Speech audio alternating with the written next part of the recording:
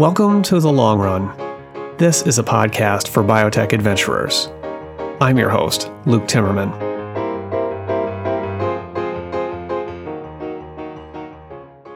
Today's episode features a conversation with Katrine Bosley. She's the CEO of Cambridge, Massachusetts-based Editas Medicine. It's one of the young companies seeking to use CRISPR-based gene editing technologies to develop new medicines. Editas is still a very young company. It was founded in 2013 with a license to use the technology from the Broad Institute of MIT and Harvard. Within 2 years, the CRISPR-Cas9 technology has spread like wildfire because of its cheap, fast, easy, and rather precise way to edit out genes across the genome, including single genes implicated in serious diseases. In 2015, the company raised a big venture round with big names like Bill Gates, Google Ventures, now GV, Fidelity, T. Rowe Price, and more. And 6 months later, without any drug candidate yet in clinical trials, it went public. Almost every day, CRISPR is in the news, either for scientific or ethical reasons, or both.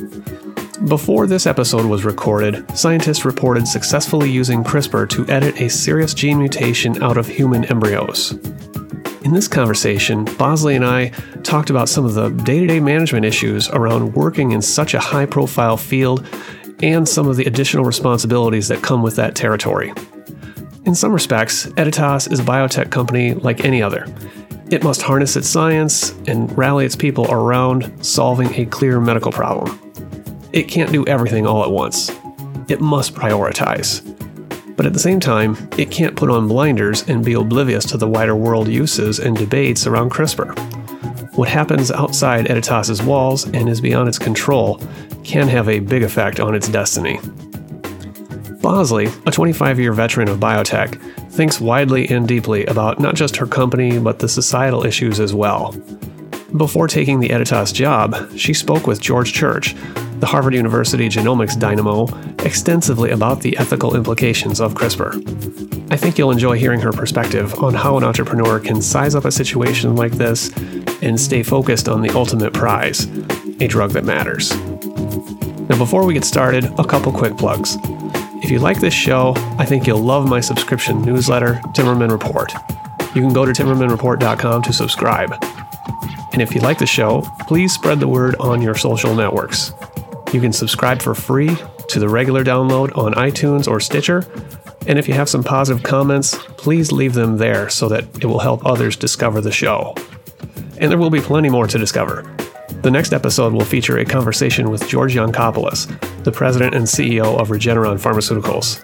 You won't want to miss that one. Now, join me for The Long Run.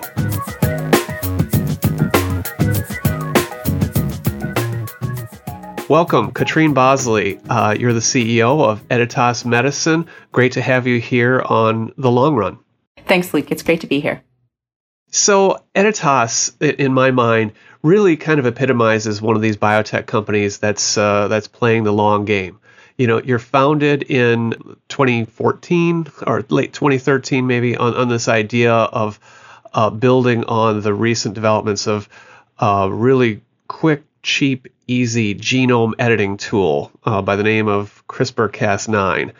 And there was, it's kind of a classic startup story in some ways. A big technology idea, you got some big name Boston VCs around the table, intellectual property license from the Broad Institute with a couple of prominent scientists involved. But then the question becomes how to build a company, how to make medicines off of this platform technology. And that's where someone like you comes into the picture.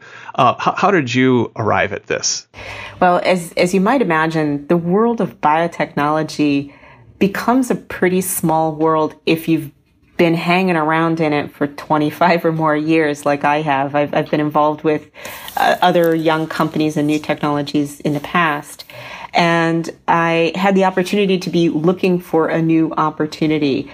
And what you get to do is you get to talk to everybody about what's going on and what's exciting as well, what do people need help with? A lot of the ways that you become familiar with new opportunities is you just spend some time with them. You say, what challenges are you working on? And you work on problems together. With this particular area, I actually found out about it from multiple different angles. One aspect was I spent a few months as an entrepreneur in residence at the Broad Institute, which one of the founding scientists of Editas comes from the Broad. Feng Zhang is a scientist and a professor there. And I met him while I was an entrepreneur in residence, and we talked about this. We talked about all kinds of other things too. He's a very creative and prolific scientist. But, I heard a little bit about it there. But I also heard about it from, reading the scientific literature. I also heard about it from the venture capitalists who were involved in putting the company together in its earliest days. There were folks that I knew from prior companies. And I remember one particular meeting with Kevin Bitterman, who's one of the investors in Editas. And he was just sketching on the whiteboard what this was and in terms of the basic technology. And the ideas of building a company around this were really to say, can you take this very powerful basic science and translate it into medicines? And in particular, the really powerful idea behind it was, can you make medicines that repair broken genes? If you think about it, your DNA, the core of all of who you are as a person in some respects, we know that mistakes in DNA can lead to very serious genetic diseases like cystic fibrosis or sickle cell disease. There are forms of blindness that are driven by genetic mistakes. And we've known this basic concept ever since we've understood how DNA works. But being able to repair, at the level of DNA, repair those broken genes is something that's been really more science fiction than a real concept until pretty recently. There are a couple of younger gene editing technologies, but the emergence of CRISPR as a gene editing technology, which is really just the past 3, 4, 5 years, has really transformed the landscape and opened up this set of possibilities of treating genetic diseases at the root cause, at the level of DNA. Yeah, I mean, I think the other technologies that you reference are probably the zinc finger technology and talons, which have been around for a while and have been useful tools for scientists. But I think they have been a little cumbersome or expensive or just difficult to translate into a therapeutic. Or it's been hard for people to imagine turning those into therapeutics. And CRISPR, with its speed and specificity and cheapness, all of that combined, it sort of took off like wildfire in academia and got people's imaginations going in a new way in terms of how you might make medicines. I think that's right. I think that point of really driving people's imagination is an important one because it's easy to use, at least at a research level. It's still hard to make medicines, but using it at a research level, it is robust. You can pick it up and use it without being a gene editing expert. And so people who are scientists who are expert in many different kinds of biologies and diseases and targets could pick up this tool and apply it to that area of their biological expertise and ask and answer questions and probe biology. And that has, I think, been why you see it spread so broadly within research science, is that it's a robust tool. Many people have said to me, my first experiment worked with CRISPR. And that's unusual. Science is often a lot more finicky than that. And so the way that this has driven imagination and helped people reimagine what kinds of targets to work on and to discover new targets. It's also a great tool to discover targets that you might use to make therapeutics. So it's really changed the face of biological research dramatically. So you got on board in 2014, and we should back up a bit that before this, you had been the CEO of a company called Avila Therapeutics, which had been acquired by Celgene, and it developed a covalent binder for the Bruton's tyrosine kinase, BTK, for the treatment of cancer. And so that gave you some of that flexibility, that time off to think about what your next move might be and to settle on this one. Yes, and I think too, it it's a great example as well of a company that had a broadly applicable platform, because the idea of making the kind of molecule we were making, which is called a covalent small molecule inhibitor, but that kind of molecule, there are lots of different disease targets you could approach with that chemistry. Interestingly, it was an idea that most people who work in medicinal chemistry thought was a terrible, terrible idea. And it was our scientific founder there, Jaswinder Singh, really had a vision and an inspiration that if you did it right, it could actually solve problems you couldn't solve with other chemical approaches. So, a very orthogonal thinker in many respects. And you had to kind of go up against a very deep-seated dogma about why it was a bad idea and address it with data, with science as to why actually it was a good idea that could solve unsolved problems. So fascinating as well, because completely the opposite end of the spectrum from CRISPR science, where everybody's excited and diving into the pool. My last company was one where everybody knew for sure it was a terrible idea, and we had to overcome that dogma and that resistance. Yeah, as the CEO of this company, Avila, you're facing a wholly different challenge, which is to, make people believe in it in the investor community and partners, as well as the internal things that you have to do to manage the company. But, and in this instance, maybe you need to cool things down a little bit at times because there's so much excitement, or manage the expectations. How do you think about these two different set of circumstances? Well, the common thread between these two circumstances is the science is incredibly exciting. So it does not take much for me to get going on talking about the science, because they do hold great promise, and in each case hold the promise to solve problems you couldn't solve with other approaches. And ultimately, that's the starting point for any of this, is what kinds of medicines can you make, and defining a very careful path to get to those medicines. In the world of CRISPR, communication is something we think about every single day, partly because there's a lot of different really important audiences and stakeholders. First and foremost, the patients, of course, patients and their families, physicians who are treating those patients, regulators, and not just the FDA, but more broadly, given some of the social and public policy implications of this technology, there's broader communication that becomes important with legislators and folks in the administration, and not just in the US, but more broadly than that as well. In addition, you're right, there's a lot of heat and light on this subject, and part of what we want to do is, yes, convey our excitement, but be very sober and realistic, because at the other end of everything we say, there are patients who have great hopes for this technology, and we're very sensitive to what they and their families hear, so that we're being as responsible as we could possibly be in speaking to all these audiences, but knowing they're listening in particular all the time. Yeah, it seems like an unusual spot to be in. I think most biotech companies are in the more obscure spot, a little more like Avila, where not that many people know what you're doing, not that many people understand it. And in the case of CRISPR, I mean, not a day goes by. I mean, it's in the news every single day. And these are external forces that can actually have an effect on a company like Editas or some of the others in your small group of CRISPR companies like Intellia and CRISPR Therapeutics, or a couple of others. I mean, I was just on vacation last week and saw that there was a report out in the scientific literature of germline editing of human embryos. And this is the kind of thing that gets people's imaginations going about, the ethical issues, the designer baby fears, concerns that have been around for decades. And if perceptions run wild, that could, create some kind of backlash that makes it more difficult for companies like Editas or Intellia.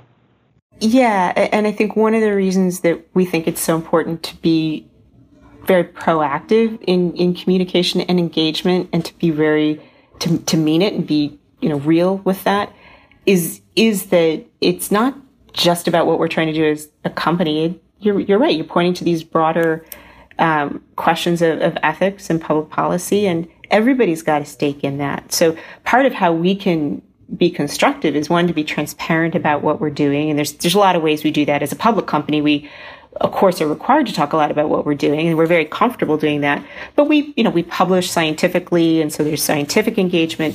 But we engage with policymakers, and then, I think also try to be a responsible voice to the public at large. And not just us, but the other companies in the field, CRISPR and Intellia as well. And the three of us we talk to one another about these points because we have a very shared set of values around this, as well as desire to be very thoughtful and responsible in this communication.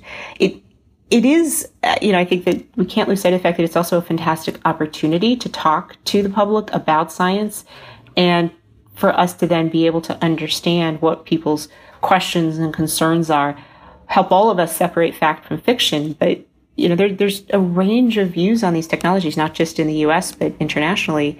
And everybody's got a stake in these sorts of ethical questions. No question about that.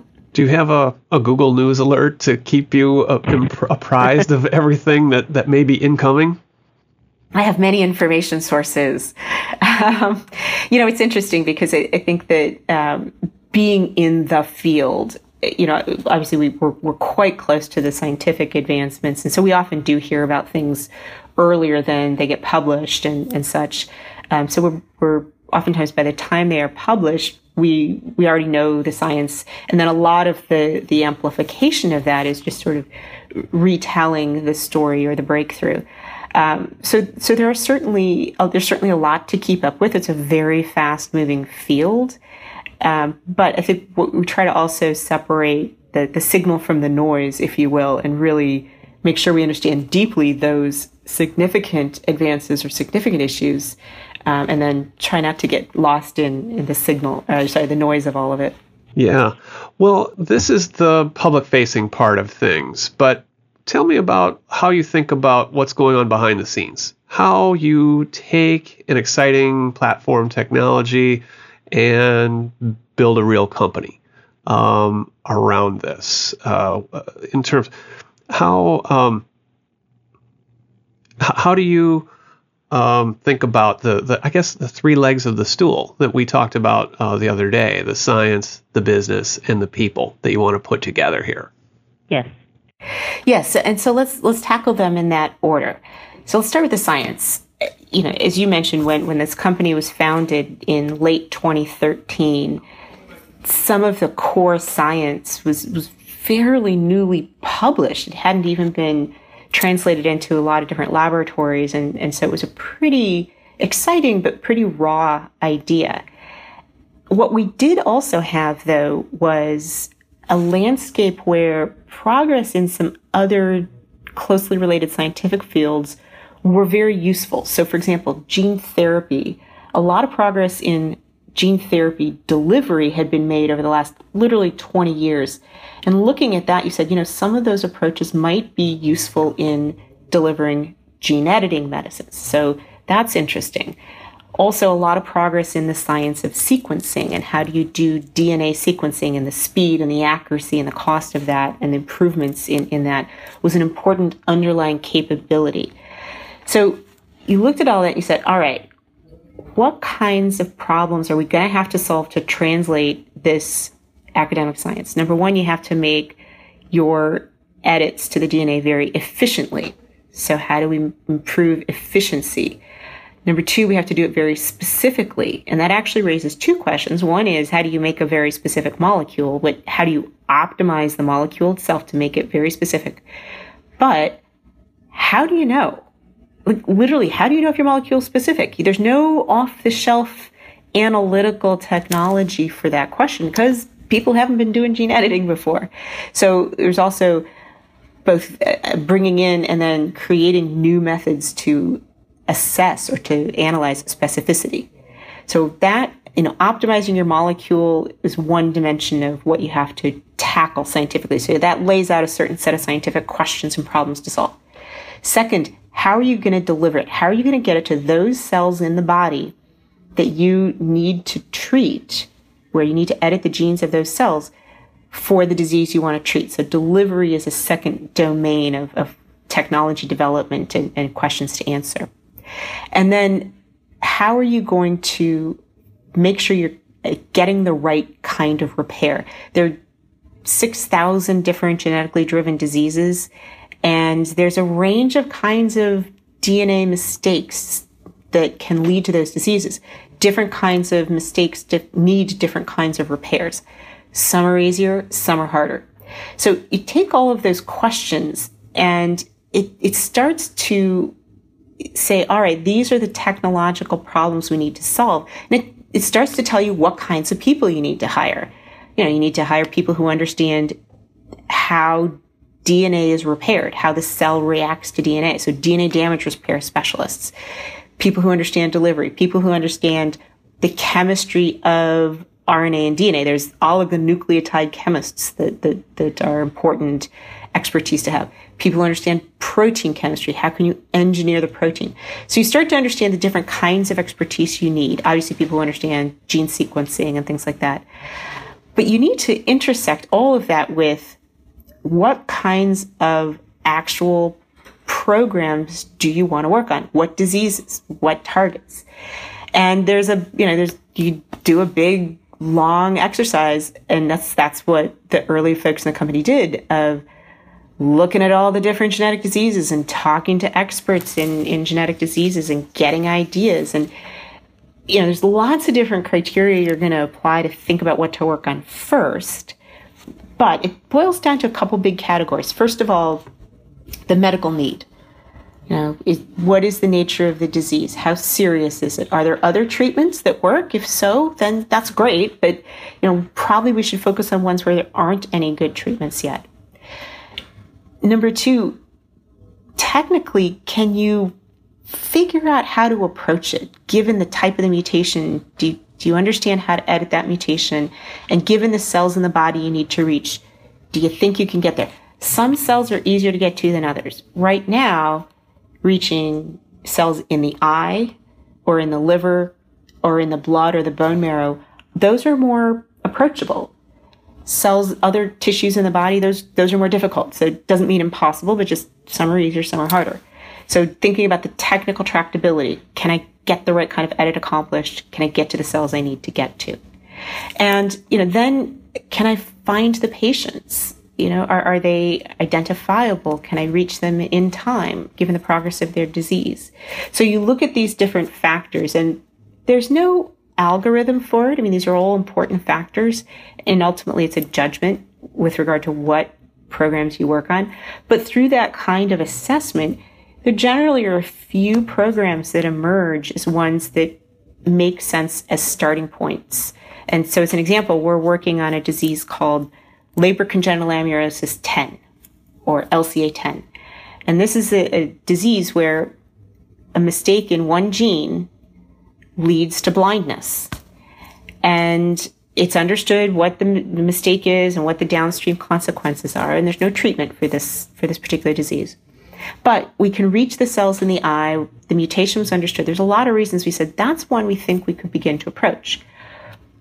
Working on the technology through the lens of a specific program is incredibly helpful. I always use the phrase internally, it's a forcing function, right? A forcing function is one that makes you solve for X. And when you're working on a specific disease, you have to solve for things like, how much do I have to deliver? How many cells? Yeah. This is a very important task of management, setting the priorities, deciding what you're going to focus on, especially with an enabling technology like CRISPR, which can do so many things. Because you are a company and you can't do everything under the sun. You do have to decide. And it's interesting to hear you talk about those selection criteria and how it helped you focus in on Labor Congenital Amaurosa type 10. Well, but if I may add one more layer onto it, because you're right, it is a question. You have to pick and choose and focus, or if you try to do everything, you'll fail at everything. It's just, you really need to create points of focus. But one additional layer you try to think about with a broad platform like this is to say, how can, in addition to that first program, hopefully delivering an important medicine for those patients, the technical progress we make with that program, how can that also teach us things that we can leverage in other diseases? So, for example, figuring out how to deliver to the eye, there are other eye diseases where hopefully that will be useful. We won't be starting from square one again with the next eye disease we work on. Also, because that's our very first program, some of the most basic aspects like specificity. How do you analyze for specificity? Well, we had to invent some technologies to do that, but those are now part of the whole platform. So that first program creates in its wake capabilities that you can apply to other programs. And part of what you want to do in these early programs that you select is ones where you can see how there are other programs that will benefit from the progress you make in the first one. You want to get some leverage there. Definitely. So you, I believe, announced that you were going to take a little more time in getting to the clinic. You're still preclinical. Yes. So this something like another maybe 6 months, I think you told investors that you were going to do, and I believe non-human primate studies. Yes. Why did you do that? Well, so with this lead program, our initial goal had been to try to file an IND, which is the documents that you file with the FDA in order to be able to start testing in humans. We'd originally hoped to file that IND by the end of this year. We, a couple months ago, shifted that to the middle of next year. The program is still making excellent progress. But one of the many challenges of a very new technology like this is it's not just about the biology, it's about all the aspects of developing a medicine. And you have to manufacture your product candidate at the highest quality level because you're going to be putting it into human beings. And so we do know how to do that, but it's complex. And so we ran into a couple of issues there that caused a delay. So we've solved those issues, but unfortunately it did cause a timeline delay compared to what we've been working towards. So this is somewhat part and parcel in the nature of drug development.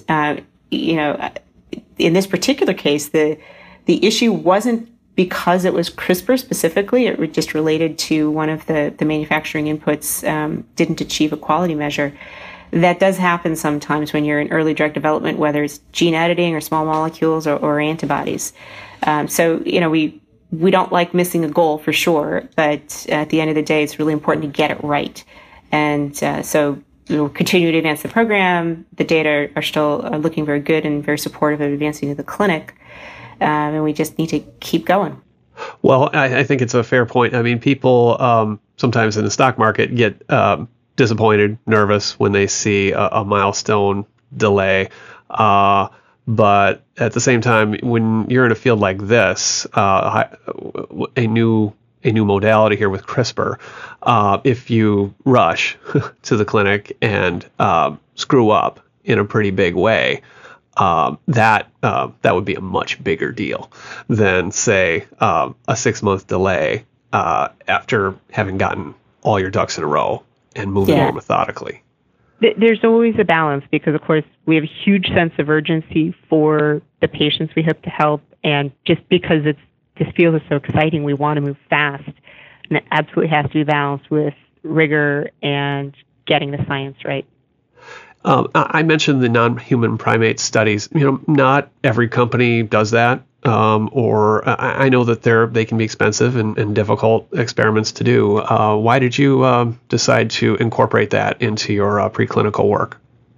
In our case, one of the things about non-human primates is that the physical structure of their eye is pretty similar to a human eye, and there aren't many other preclinical species that have that characteristic. So we can learn things, and we do work in other species preclinically, but we felt it was important to do some work in the non-human primate because that's going to give us the best understanding of what we think it will be like when we are advancing into the clinic. So it really was pharmacology science. This is, you pick the species you work in preclinically, need to be driven by what's going to give you the best information to support your clinical development, and that was the case here. Well, this is one of the vexing challenges of the industry, is finding, more predictive models. If we have more predictive models, we can reduce that failure rate and make drug development a lot more efficient. We're not there yet all the way, but working on it. So you're still in very early days there at Editas. It's hard to believe that the first CRISPR paper was only 5 years ago. You still have so long to go. You know this in clinical development, and there's so much speed and excitement and urgency around it. Do you actually need to find yourself pacing yourself or slowing yourself down, or encouraging your team to do that as well? So I know you run marathons, so you can appreciate the concept of pacing. And I've run a couple marathons. I run them much more slowly than you do. But yes, pacing absolutely matters. And there are times when there's tremendous momentum, and that's great. But what really matters is getting across the finish line. And so, having some sense of what's too fast and what's too slow. It's what we spoke about a moment ago, that balance of the sense of urgency with getting it right. I don't know that there's a formula to that, but I think part of how you figure that out, one is just building the team overall with people who have experience and who've been around the block. They've seen the movie before. On our executive team, we have people who've put multiple drugs into the clinic, and our chief medical officers brought multiple programs from IND all the way to approval. So they kind of know what it looks like. Similarly, on our board of directors, which, I think for some folks, what does the board do? It feels a little bit like a black box. Well, the board's an incredibly important resource, is how I look at them first and foremost, for myself as well as for the company broadly. Not only in terms of, obviously a sounding board for the things we're working on, but for perspective and for the experiences that they bring to the table. So folks like, for example, Akshay Vaishnaw is on our board of directors, and he's the chief medical officer at Alnylam. He's been part of developing that whole platform, seeing multiple new molecules go into the clinic. So a very, very helpful experience that's analogous to what we're facing here at Editas. At Alnylam, they're developing RNAi, so it's a different kind of modality. But when they started as a company, it was brand new. And what diseases to work on, and how do you deliver it, and all the kinds of questions that we wrestle with here, he's wrestled with there. So part of how you get the pacing right is you bring people into the company in these different roles who know what it's going to take, so you can figure out when to push, and when to maybe step back a little bit and think harder. You must look at things like the Alnylam experience, and you recognize that they went through their long lean years, right? When people sort of lost faith for a while that RNAi wasn't going to solve all these diseases right away, or it wasn't right around the corner. Delivery was harder than people thought. Do you try to brace yourself for kind of that inevitable letdown, at least in some people's minds?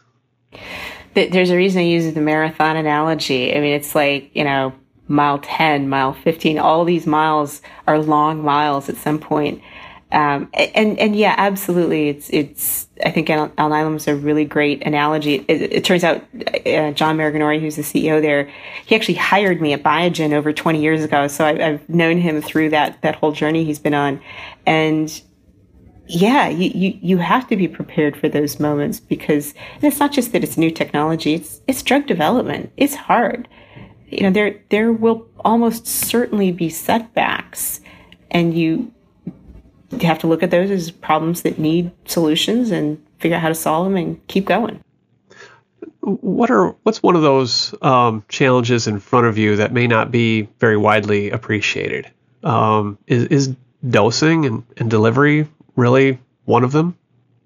Yeah, in fact, it's funny because I was was gonna start talking about pharmacokinetics, but the question of delivery, I think we've all known from the beginning of this field, was going to be one of the big challenges for the field, because there are so many different tissues in the body you might want to address, because there's so many different diseases, and different tissues are probably going to require different solutions. There'll be some where you get leverage from one solution to another, but it's not going to be I don't think it's going to be a single delivery solution. So that it is a complicated aspect of what we're doing.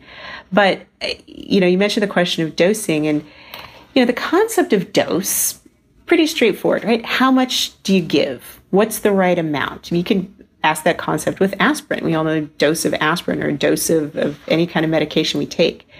But here, we actually have to sort of invent a new language around dosing, because it's not about X number of milligrams or something like that. It's really a question of how many cells do you need to edit to get benefit for that patient? And then also, what happens to those cells? If you're editing something like a hematopoietic stem cell, so this is the cells in your bone marrow that make your blood system, and they, keep making new blood cells all the time. If you edit those cells, and you might want to do that, for example, if you wanted to try to treat sickle cell disease, those cells will keep making new blood cells. So if you edit the stem cells, the hematopoietic stem cells, that population will continue to make more and more edited cells. So if you're editing a stem population, it's quite a different pharmacokinetic equation, if you will, than if you were editing, for example, the cells in the eye, the ones that we're working on in our LCA10 program. There you're editing cells called photoreceptors. And those cells don't divide. They're just there in your retina. And so once you've edited them, you're done. And they don't turn over. They don't propagate. They don't. They just are what are called terminally differentiated cells. So in these two examples, hematopoietic stem cells or photoreceptors, your whole question of how much is enough has a different set of parameters. And so figuring out not only, what is the right framework to talk about this, but then defining specifically for this disease, what's the number? How many cells do I have to edit? How much of my gene editing machinery do I need to deliver to get that many cells edited? Not only is it a question of how much, but how often. Do you need to do repeat dosing or not? And that's going to be very dependent on the disease. Once you've edited a particular cell, that cell is not going to revert and become unedited. So once you edit a cell, it'll stay edited. So if it's a stem cell that makes more cells, all of those progeny cells will be edited as well. If in a single dose you can edit enough cells that gives the needed therapeutic benefit, then yeah, maybe once is enough. But if you weren't efficient enough in your first delivery, or if you thought, you got some benefit for the patient in your first delivery, but if you could edit more cells, you might be able to do better, then you might want to have more than one administration. So this does get back to that question of dose, really, and to say, all right, how efficient is my editing in a single administration? Can I get the maximum efficiency in that one administration? Or if there's some technical reason I can't do that, then would a second administration be able to get further editing and improve what the clinical benefit is for the patient? Are there other companies besides Alnylam that you've looked at as sort of case studies for where you want to go with this long term? Well, if you think about some of the great companies of our industry that really pioneered broad new science, there are always lessons you can learn. The context is always unique, but we can look at Genentech and Amgen and Biogen and Genetics Institute, the earliest companies or Editas for that matter, the earliest companies in modern day biotechnology. I think there's lessons from all of those. What programs do you work on is one of the top ones. How do you create enough capital foundation so that you can weather the storm? I mean, these are lessons that I'm sure Alnylam learned from those earlier companies as well. And we see them again with Alnylam, but some of these are quintessential for the industry. I think, though, in addition to a company like Alnylam, I think it's very interesting to look at the antibody companies, right? So you think about, you had the earliest antibody approved as a drug, OKT3, was a murine antibody, a mouse antibody. And then it was years before the next antibody was approved, because technically a mouse antibody is not a good idea as a human drug. And there was a lot of technology development that had to happen to get to what ultimately was the promise of antibodies. And you had protein design labs and it created the CDR grafting technology, which was a step that really allowed you to finally make lots of antibody products. And then you had other companies like Metarex and Abgenix that had even better technologies. So you could see that there was a long effort to humanize the mouse, to reduce the mouse DNA and to make these antibodies less likely to provoke an immune response. Yes, and similarly, less kind of visible. But the other improvement in technology that was happening at the same time was manufacturing yield and capacity and stability and a lot of aspects about the physical product that also was necessary to really start to address these larger patient populations. So you had this multi-year period before the field broke open, and there were a very small number of companies that were at the crux of really solving those problems. And then you had a lot of other companies decide that they were ready to be part of that field. So I think one of the questions I look at in the antibody field as an interesting lesson is, what is that set of technical capabilities and it's never just one problem you got to solve, it's usually a few that really allow the full vision to be realized. And with antibodies, it was humanization and it was manufacturing and stability a little bit. So, I think that's one where I don't think we can yet see exactly what the answer is for gene editing, and we have our views and our thoughts. But I think there's some really interesting lessons from the world of antibodies. What about hiring? Different kinds of people at different kinds of stages of the company. You mentioned this a little bit earlier, that you look first at the scientific problems that you're trying to solve and use that as your guide. But how else do you sort through the resumes and determine who to hire? Hiring is probably the number one thing that I think about, hiring as well as team and organizational development. It's just never easy, because given the fact that we're in a new field, and so every single week there is something that comes up in some aspect of the company where the answer is, well, not only have we never done that before, nobody's done that before. So that in and of itself tells you need people who can think creatively, who are problem solvers, who figure out how to adapt ideas from other areas and solve problems in this area. People need a real resilience for that, because there are some weeks where it's like, hey, could we have a week where just nothing dramatically new happens and we just make progress, We do not have any boring weeks here, that's for sure.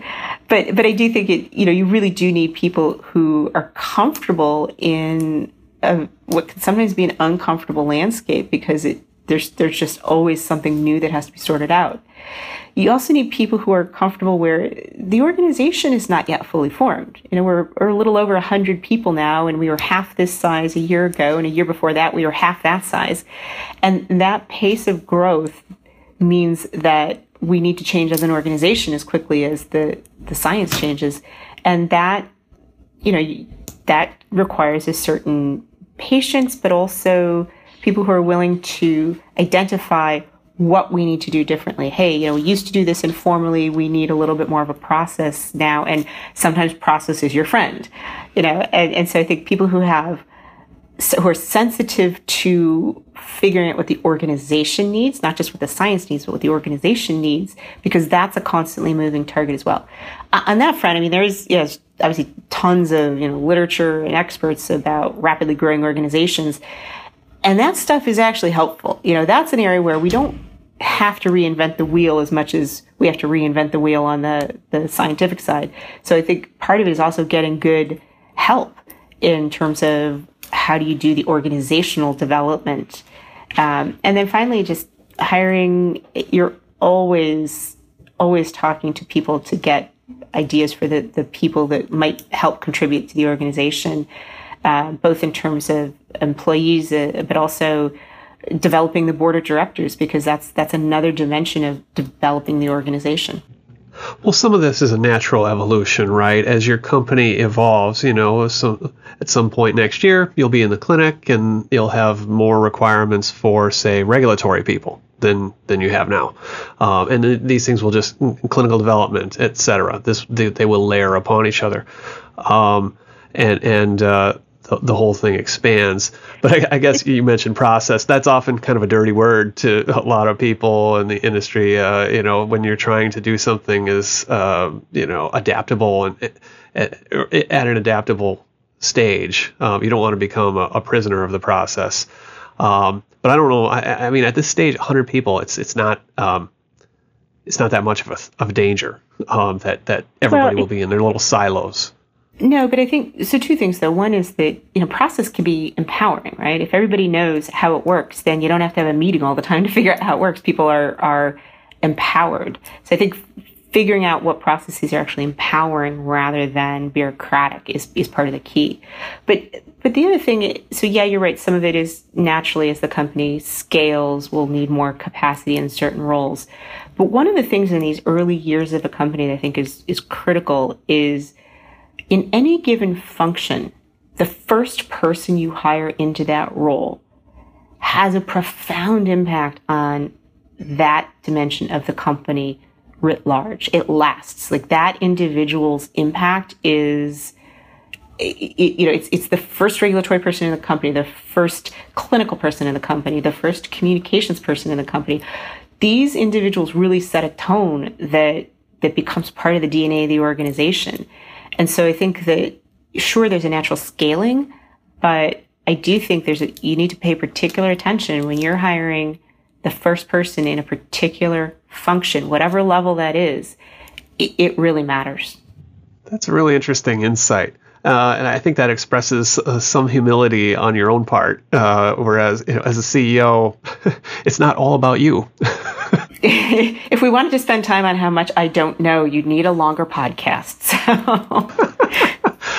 I mean, but obviously, setting a tone, a culture starts at the top. It's very important. But that's not the end of the story. What you're saying is that these people in their own domains, they leave very important fingerprints. Well, and you need them to, right? Because, again, we said earlier that every week we face some challenge that's like brand new and pretty big and has a lot of impact. And for sure, you could never do this if stuff had to go through me. You need people in each role in the company who are far better at what they do than I would ever be if I tried, right? I mean, that's the whole point, right? This is a team sport. This is not making new medicines is not an individual sport. It's the ultimate team sport. And it extends to every single role in the company. Do you think the timelines for what you're trying to do at Editas are pretty predictable in terms of the long term? Like if you look at something like Alnylam or Genentech, these things took a long time. Or do you think we're entering a different phase when maybe these timelines will be compressed and accelerated? Maybe we'll have a drug for Leber in 4 or 5 years. Well, there's always some aspect of it that's a little bit disease specific, right? That the time it takes to study a disease like Alzheimer's, given the nature of that disease progression, is always going to be different than for something where it's a rapidly progressing disease. So there's some inherent difference in timelines based on that. But I think just stepping back and looking at, across the landscape of the last 40 years of biotech, what does it really take to build a sustainable company? It is a long endeavor, well over a 10-year endeavor, no question about that. But Is it 20 years? Is it, we still see we still know the companies that have kind of gone the whole journey and obviously continue to be vibrant companies. Look at a Gilead or a Biogen Genentech is part of Roche now, but was independent for many, many years. Amgen, obviously, is a huge company. There's Regeneron. We could go on and on with different examples, some of the newer ones, Alnylam, but more recently, look at Agios. They've just had their first product approval, and that was fairly rapid for a company that was, I think they're 7 or 8 years old. So it can be rapid in certain instances, but I think that the way I'd always look at it is, plan for winter. Maybe it'll be a short winter, but plan for a long winter and be ready for it to be quicker. I mean, you always want it to be quicker if you possibly could, but you always have to be prepared for it to be tough and long, and then work to find ways to make it quicker.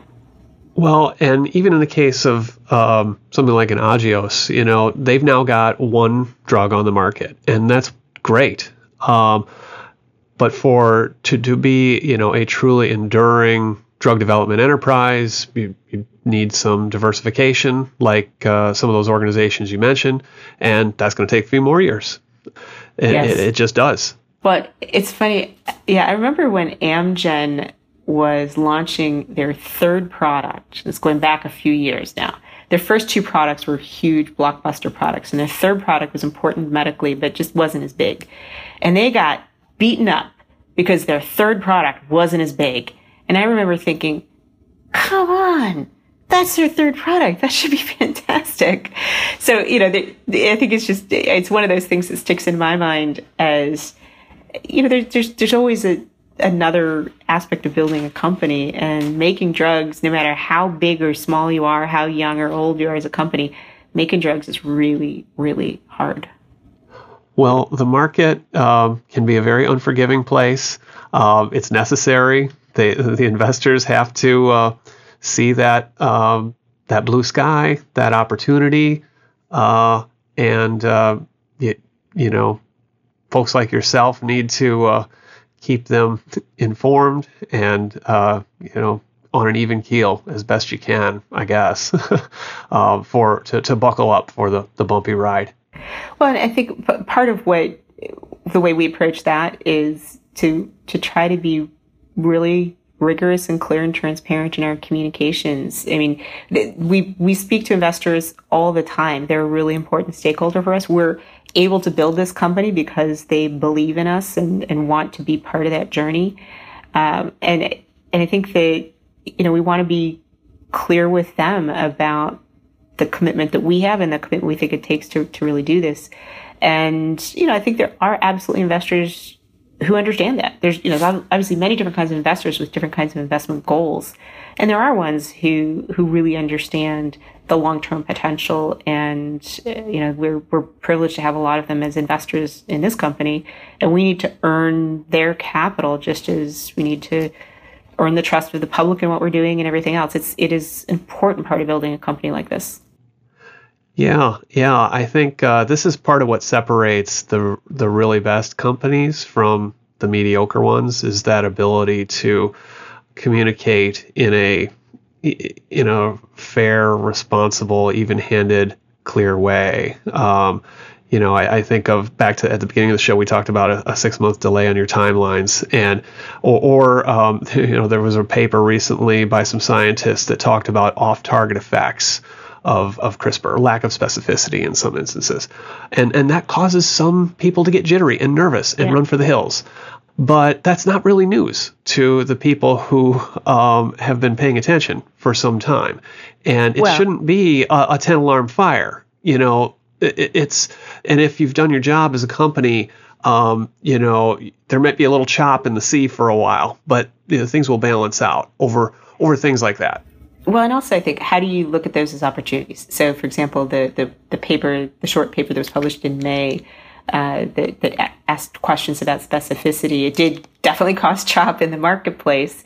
And we basically said, all right, well, we need to respond to it scientifically. We'll do that. But what a fantastic opportunity to talk to people about specificity, because we think it's hugely important.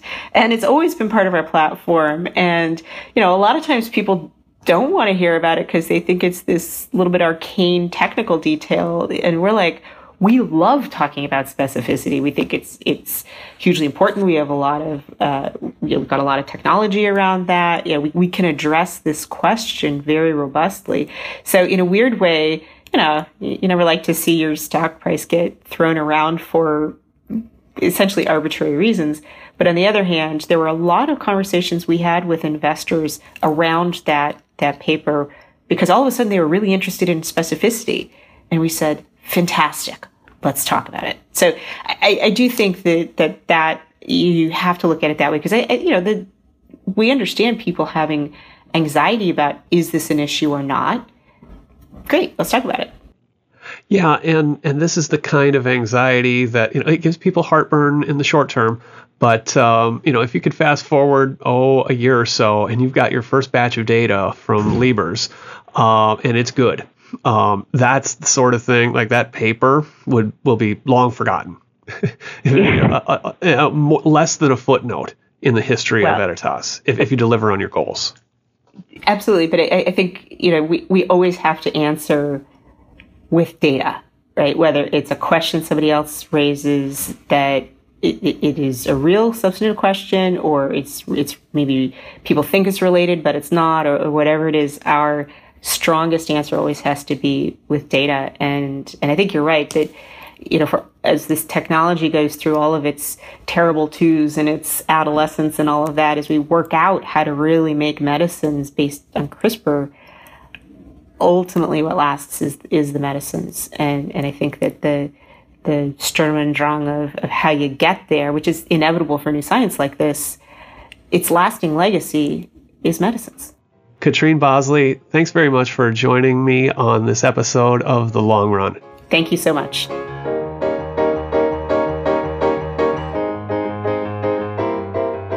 Thanks for listening to The Long Run, a production of Timmerman Report. Music for the show comes from D.A. Wallach. Pedro Rosado of Headstepper Media was the producer and editor. Todd Bennings created the logo. Next on The Long Run, I'll be talking with George Yancopoulos, the president and CEO at Regeneron Pharmaceuticals. Regeneron, as many listeners of this show know, has been one of biotech's big successes of the past decade. It is the third best performing stock in the S&P 500 over the past decade. Yancopoulos and chairman and CEO Len Schleifer have been there since the obscure early days and have seen it all. They have strong opinions about the kind of culture they wanted to create at their company, on the right way to price their drugs, and how they want their company to continue to remain creative, or at least avoid getting stale. Don't miss this upcoming episode of The Long Run.